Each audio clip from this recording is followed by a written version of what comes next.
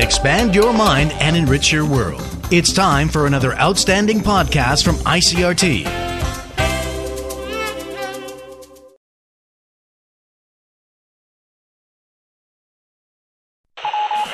We interrupt this broadcast with some important news. Let's rewind and check out the biggest news stories from this week. It's time for Taiwan This Week. Good evening and welcome to Taiwan This Week, a roundup of the top news stories from around the island over the past 7 days. I'm Keith Manconi of ICRT News. Joining me in studio today is Jane Rickards of The Economist. Jane, Hi, hello. Keith. How are you? Pretty good. And by phone, we're joined by ICRT Southern Taiwan correspondent Michael Smith. Michael, hello to you as well. Hi, Keith and Jane. Nice to be with you.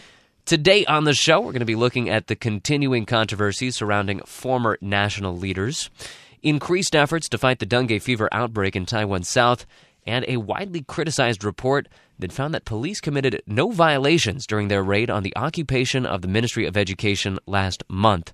But first, we'll be starting off on the presidential campaign trail, where I think it's fair to say there hasn't been a whole lot of substantive debate recently, but there's definitely been some good political theater. Topping the political theater this week, DPP presidential candidate Tsai Ing-wen's announcement that she will consider attending this year's Double Ten national celebrations prompted her rival, KMT candidate Hong Xiuju, to question her motives. So here is what Hong is saying. I got this translation out of the Taipei Times. She said that while she's glad to see Tsai's endorsement of the existence of the Republic of China, Tsai should nevertheless explain why, as the DPP chairperson, she had never attended this ceremony in the past 6 years. So basically saying, you're coming this year, why didn't you come before? But others were quick to point out that Hong herself has declined to attend the National Day events during the Chen Shui-bian administration. So clearly this thing has been very politicized for a number of years. Let's unpack that politicization briefly. Jane, so what's going on here? It's difficult to go to this thing if the party in power isn't your own? Yes, well, as Keith, as you said, it's clearly political theatre. I think Tsai's attendance has two symbolic meanings. The first symbolic meaning is that she's trying to, she's basically, in doing this, she's reaching out to middle-of-the-road voters. She's trying to show them that she can be responsible. And that, so the first symbolic meaning is that she's trying to show middle-of-the-road voters that she can deal with, she's willing to deal with the KMT, that she can rise above the bickering and cooperate with the KMT, which will be the opposition party, assuming she wins the presidency. And as you pointed out, the KMT has a history of boycotting National Day celebrations when the DPP's in power, as Hong Xiuju did when Chen Shui-bian was in power. And the DPP's boycotted National Day when KMT's in power. And if you unpack the meaning of that, that to me is synonymous with a stalled legislature when no one can agree with anything because they're just not endorsing the other's point of view simply just for the sake of opposition. And the DPP has that image with middle-of-the-road voters or very light blue voters, very lightly KMT voters. So I think the first symbolic meaning is she's trying to show that she's not going to oppose things for the sake of opposition, that she's willing to reach out and be part of a KMT ceremony. I think the second symbolic meaning, obviously, which Hong has pointed to, is that she's trying to show that even though she is a country which has the Republic of Taiwan in its so she's from a political party that has the Republic of Taiwan in its charter, and there's actually been debate about whether to freeze that or not in the light of the fact that China is sort of threatened to respond to independence with an invasion. She's trying to show those middle-of-the-road people that she supports the idea of the Republic of China. And the DPP's already said that, like with their 1999 resolution on Taiwan's future. But I think Tsai wants to stress that she wants to maintain the existing political order, which includes the government that came from the mainland, which is called the Republic of China. Basically take the wind out of the sails of, that line of attack, that she's going to be too pro-independence. Yes, and also too uncooperative if she, for example, if she wins and the KMT dominates the legislature. Yeah, I don't know if you remember in 2001, as President Chen was overseeing the Double 10 Day celebrations, just how jarring of an image it was for many people to look up at the television screen or to be there and see this person who has made many comments not in support of the Republic of China, now standing on stage and having to officiate at these ceremonies. So we got used to it over the years that he was in power, but I think Jane has pretty much hit it on the head. The DPP does need to figure out a way of being cooperative and being perhaps gracious winners. That might be a way of phrasing it. Yeah, and I would add that I think so far that, in my opinion, they're winning in the terms of the gracious winners, because Hung's been pushing the fact that, why didn't you acknowledge the Republic of China earlier? And I think that if Hung pushes it too much, she's just going to look too ideological. Agreed. And not only is most of the electorate alienated from Hung's ideology, but I think at this stage they're just interested in jobs and bread and butter and having your wages rise. And people just, after the Chen administration and say 500,000 people demonstrating against the ECFA in, 2010, 2009, around then, I think people are exhausted and they just want to talk about the economy and something substantial. So I think if Hung pushes it too far, it's just going to alienate people. Yeah, and on the other side of the fence as well, like when Chen came in, the changing of the name of the post office, which had to be changed back, and they were symbolic gestures that he was trying to use as a statement of like, yeah, there's a new sheriff in town, there's a new way that things are happening. I think Tsai is actually trying to go the other direction and say, you know what, that is not my priority. My priority is going to be on livelihood, tourism, infrastructure, green technology. She was in Kaohsiung last week talking about the shipbuilding industry. So I think Tsai very much is signaling, as Jane was commenting earlier, that she is not a boat rocker and she's willing to do business. All right. Well, yeah, it does seem like bread and butter are the issues that are going to move more votes rather than these more national identity issues. But national identity issues certainly do make for good political theater, and we have another instance of this rolling out this week, or I guess I should say continuing to roll out this week, with a pair of ongoing controversies surrounding two former Taiwan political leaders. Of course, we've discussed both of these before, the first being former ROC President Lee Teng-hui's comments over Taiwan's relationship with Japan during World War II, and Lian Zhan's attendance of a military parade in Beijing. These controversies have been around for a while now, but this week it went beyond a mere war of words and progressed into concrete actions. In the case of Lee, the Legislative Yuan is now set to take on a proposal to eliminate benefits accorded to the nation's retired leaders in cases where those leaders, quote, offend the nation's dignity. So potentially he'll have his privileges taken away from him. In the Lian Zhan case, former Vice President Annette Lu and a lawmaker filed separate charges of treason against him. So we're getting litigious in these controversies now. But we were speaking a little bit about this before we turned on the mics. And Jane, it sounds like you're saying this is probably not going to go anywhere. Yes, I know. I think we're talking about more political theatre here because in my opinion, I don't think that the KMT's move to strip Lee of his benefits, I don't think that's going to pass the legislature in this session. I think the DPP are going to obstruct it, and there are probably more important bills relating to livelihood. And then with the next legislature, it isn't clear the KMT will get a majority or not. So, yeah, I think this is a non-starter. Michael, what do you see here? Yeah, I'm going to have to agree. I'm actually more interested in the Lian side of it because it really is quite a spectacle for a former vice president of the ROC, and he did run for president twice and came reasonably close on one of those bids, sitting at a parade in Beijing watching troops march by, and these troops might someday or could someday theoretically be fighting against ROC troops in some sort of a conflict. This image was just quite surprising, and I don't know if it rises to the level of treason. I can't say from a legal perspective, but it's quite a big deal. Jane? Yes, I agree completely. As we were talking about earlier, though, I think that a lot of people, in my opinion, have overlooked the fact that I think what President Lee Teng-hui did was also inappropriate and unnecessary. And the DPP presidential candidate Tsai Ing-wen has said Lee's statement was based on his own personal experience. So when he grew up, his experience was that of Taiwan was part of Japan and we were fighting for Japan. Japanese through and through. His brother is enshrined in the Japanese war dead shrine up there in Tokyo after dying in the Japanese military, if people remember. Yes, yeah, well, I think that many Taiwanese have had that experience, and I think that's perfectly valid. But I think Lee shouldn't forget that he's a former national leader, and until the two ethnic groups in Taiwan have really reconciled, I don't think what Lee did is on the level of Lien, but I think it's inappropriate and it's not really helping with reconciliation between the mainlanders and the locals.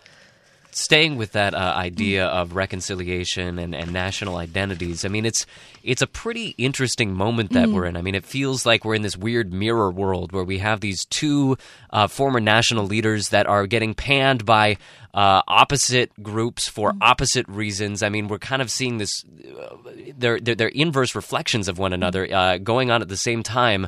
Is it just a coincidence that both of these are happening at the same time, or does this say something about the political moment that we're in Taiwan right now? I think you're definitely right, Keith, that both Lien and Lee's actions really expose the ethnic fault lines in Taiwan, and this is happening just before an election. So even though, as we just mentioned, that bread and butter issues are very important in this election, I think that the sort of ethnic tensions are probably buried well beneath the surface, but yes, they're going to surface. I think what Lien's doing is just I think Lien's just always doing his shtick. It doesn't surprise me. I think he would have done it no matter whether election was coming up or not. In my opinion, and I'd like to know what Michael thinks, possibly President Lee Teng-hui is trying to balance Ma Ying-jeou by making those comments to the Japanese media. I actually have a simpler explanation. Right. I don't know if I'm right or not, but Lee is, 91 years old? Getting up there. Yeah. He's an older man who has been shooting from the hip with comments for quite a few years. And I think, in my view, he just, said what he thinks. And I actually don't see the connection between these two.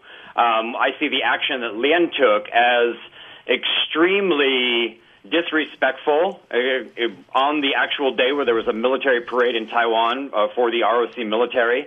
And I see Lee as just like an older gentleman who's like, yeah, back when I was a kid, it belongs to Japan. I can't actually agree that the two of them are connected or related. I don't think Lee is actually contriving or conniving to sort of, do anything related to the election. I just think he just said another thing that he probably shouldn't have said. He's done this more than once, as we all know.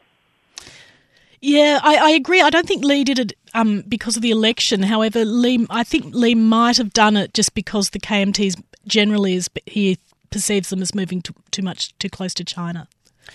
All right. Well, whatever the connection may be, I mean, I do think that it offers up a pretty interesting contrast and a pretty good prism through which to view Taiwan's current political context. Definitely.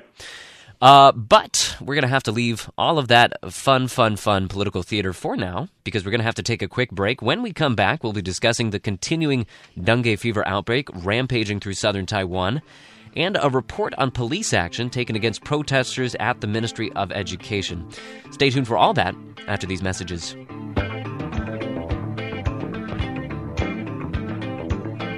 And we're back to Taiwan This Week, ICRT's weekly roundup of news from around the island. I'm Keith Menconi, joined by Jane Rickards and Michael Smith. Well, we covered it last week, but the dengue fever outbreak in southern Taiwan is continuing to rage on. The Centers for Disease Control says the number of cases recorded since the start of summer in the nation has now reached more than 7,000. Listeners may remember we were somewhere around 4,000 when we did the show last week, so it's been a rough week. Again, this is mostly centered in Tainan and a little bit in Kaohsiung. Michael, what can you tell us about what's happening this week? Well, as you just said, the cases did top 7,400 plus, and 98.7% of those cases are in either Tainan or Kaohsiung, overwhelmingly Tainan. So although we are seeing this increase, and there's like 500 new cases a day reported nearly in Tainan, but the CDC Director General said that they're not all that concerned that there's going to be another huge spike, because down here in the south over the last couple of weeks, we'd have some very unusual weather. It's been very, very rainy and a little bit chilly and just perfect mosquito weather, if you will. So last couple of weeks have really pushed the epidemic forward, but we've turned a corner on that. We're starting to see sunny and cooler weather. And there's thinking that we are pretty much coming to the tail end of this. But as we discussed in the news about the South, I think earlier this week, the government is going to start forcing cities to do, in the case of Tainan and Kaohsiung, weekly cleanup days where you go around and remove standing water and all of that. And I think once a month they're going to be doing them in the northern areas of Taiwan as well. So we just need to sort of educate and get people to understand the threat involved. But there is pretty much good news that it looks like we're approaching the end of the outbreak. Right, and so most of those measures are just aimed at getting rid of all those breeding grounds for mosquitoes, giving them less places to reproduce. Now, last year was also a very big year for dengue fever in Taiwan.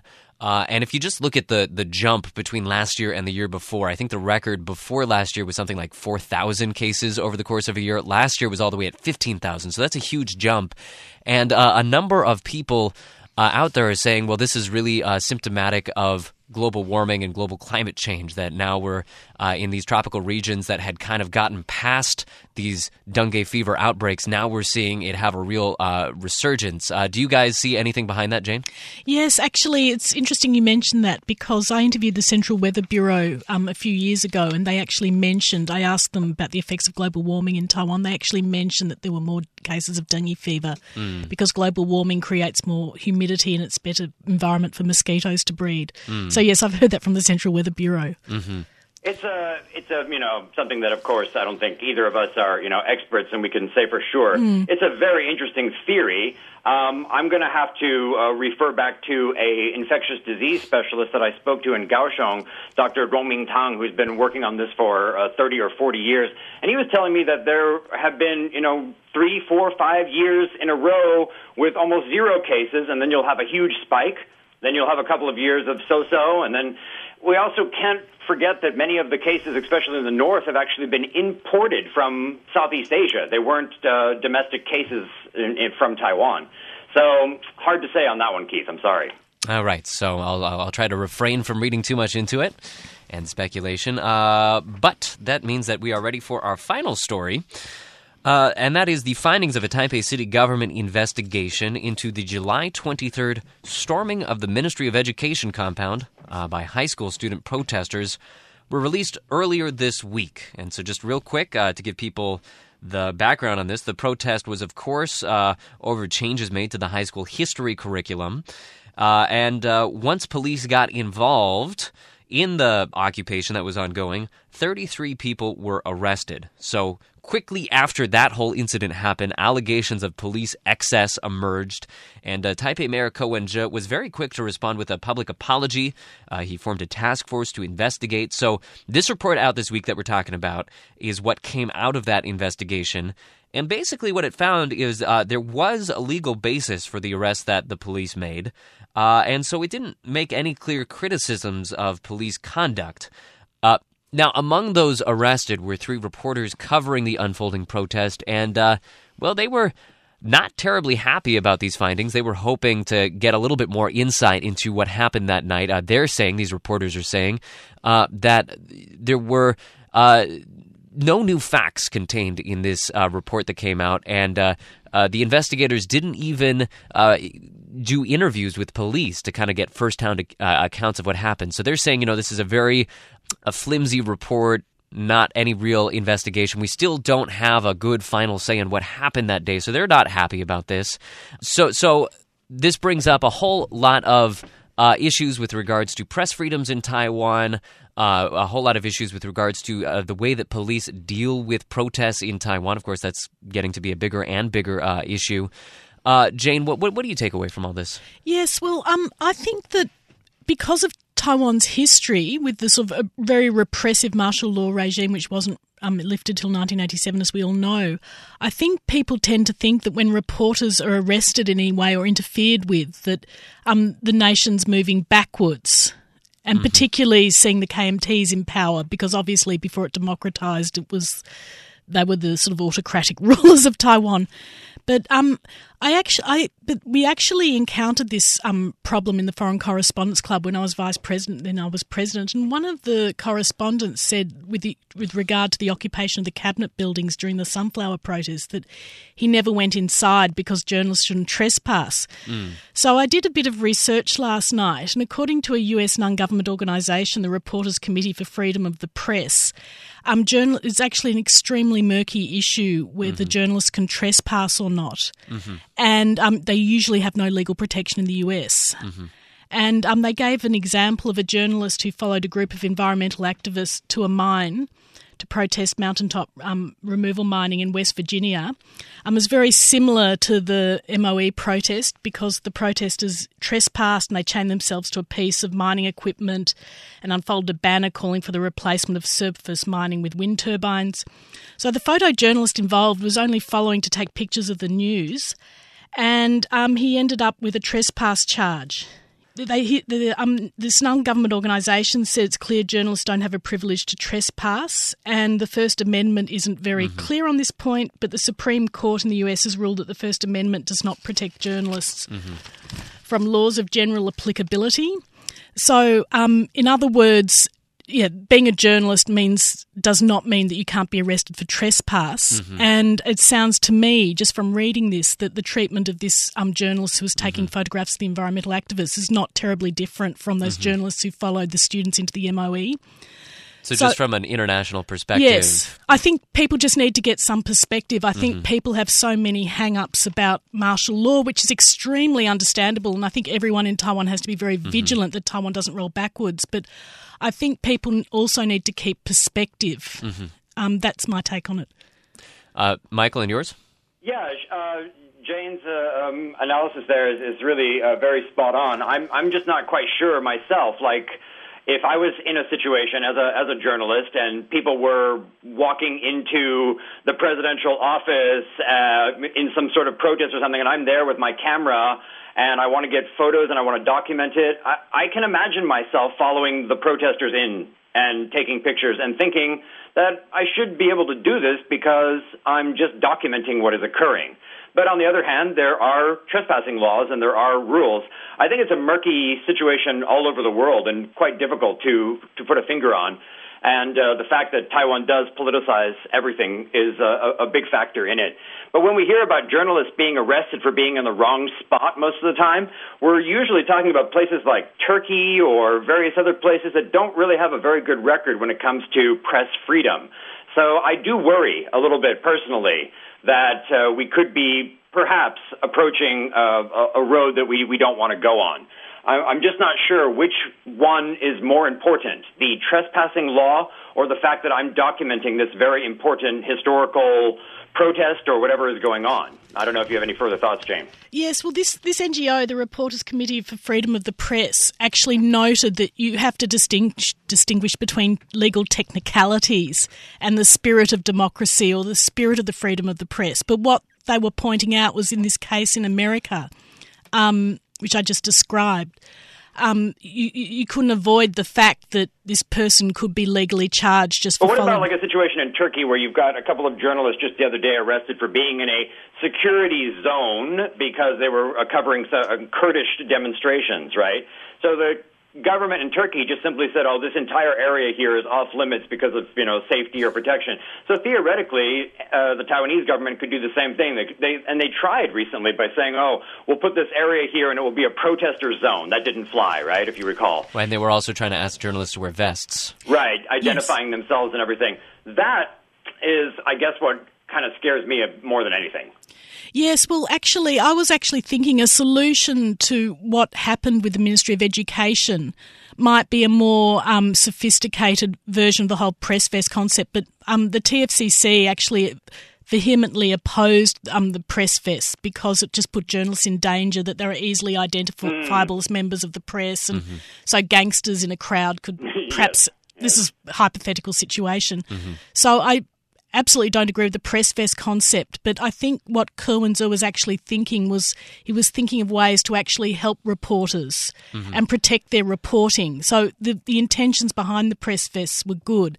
That Kerwin-Zur wanted to help reporters do their reporting while sort of arresting the people that had broken the law or in that they were damaging property or things like that. So perhaps we could revisit that, and perhaps the best way to resolve this would be for journalists to negotiate with Kuan-Zer and negotiate with the government that perhaps that they could identify themselves to the security guards who guard the government buildings, and in return Kerr and the central government could give them a guarantee that they won't be arrested if they go in.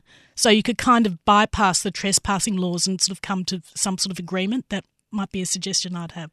Right. Yeah, it's a very good suggestion. I think it could possibly work for Taiwan. Yes, I think it could work for Taiwan, maybe not other places. Agreed.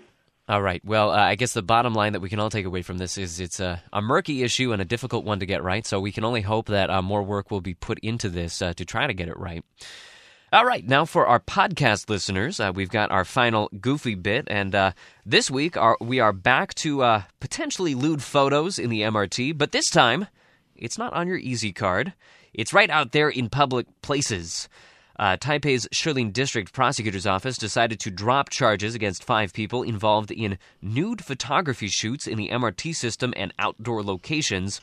And this decision that they made, which came earlier in the week, has stirred up some controversy. Let's go back to the original case itself for our listeners who have better things to do than concern themselves with such things.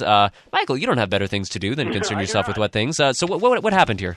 This goes back to September of last year, when all of a sudden some pictures of mostly women, a couple of men, in various states of undress. And by various states, I do mean one state that is completely undressed. And these photos were taken, some of them near MRT stations, some even in a station itself. So the question that was put out there was, is this pornographic? Is it lewd? Is it... what is it, Mm-hmm. And because the photos themselves did not meet the standard of the Grand Justice's interpretation of what is obscenity, and there needs to be violence or other stuff, the court said, no, they are artistic in a way. Nobody was really disgusted by them. But it's an interesting story because I don't know very many countries in the world. I don't know if you could get away with taking a nude photo on the subway system of New York, Jane, or UK or anywhere. Yeah, I think Australians are slightly more lax about that than the US, but yeah, difficult, I think. But yeah, in the end, it just came down to, well, this is a photography club. They're taking nude, artistic photos, sharing it among themselves. It doesn't meet the qualifications for obscenity. And I think it harks to a bigger issue in Taiwan of where they're still trying to kind of figure out what is acceptable in a free society and what, again, when Jane was saying how people are so vigilant because of the martial law era and how everyone's thinking and constantly wondering, are we pushing the rights of people too far? Is this okay? Is that okay? And it's a complicated one. But in general, it seems like it's okay to take nude pictures on the MRT. So there, Keith. So getting back, I did mention that. So there, Keith, you're showing me. I'm not against it. Don't try to paint me onto one side of this or the other. So the controversy that did come out over this week, a number of people were saying that if this isn't prosecuted, then that would encourage more people to take nudie photos in the MRT. I think the MRT was not pleased about this. Various morality groups, I guess I can call them. They were not pleased about this. Like social rights or social groups, women's groups, saying that it would encourage pornography in general and all of that. And, they might have a point. All right. Well, we are living the actual test right now. We'll have to see if porn comes out of every corner of the MRT. Seems unlikely, but we'll just have to wait and see. All right. A whole new genre. A whole, unfortunately, not that new of a genre. But anyway, enough about that. That is it for the show today. You can send us your thoughts on the week's major stories on the Facebook page or on our blog. You'll also be able to find this program online at the ICRT website and on iTunes. If you are listening through iTunes, please take a second to rate and review the show. Lets us know what you're thinking and helps other people discover the program. Signing off from the ICRT studio, I am Keith Menconi, joined by Jane Rickards. Jane. Thanks, Keith. And Michael Smith. Thank you. Thank you. And thank you all for listening. See you again next time on Taiwan This Week. Tune in again next Friday evening at 8:30 for another informative look at the top stories of the week with Taiwan This Week. And don't forget to also check out our podcast on our website, icrt.com.tw. Now keep it here for more music and news only on ICRT FM 100.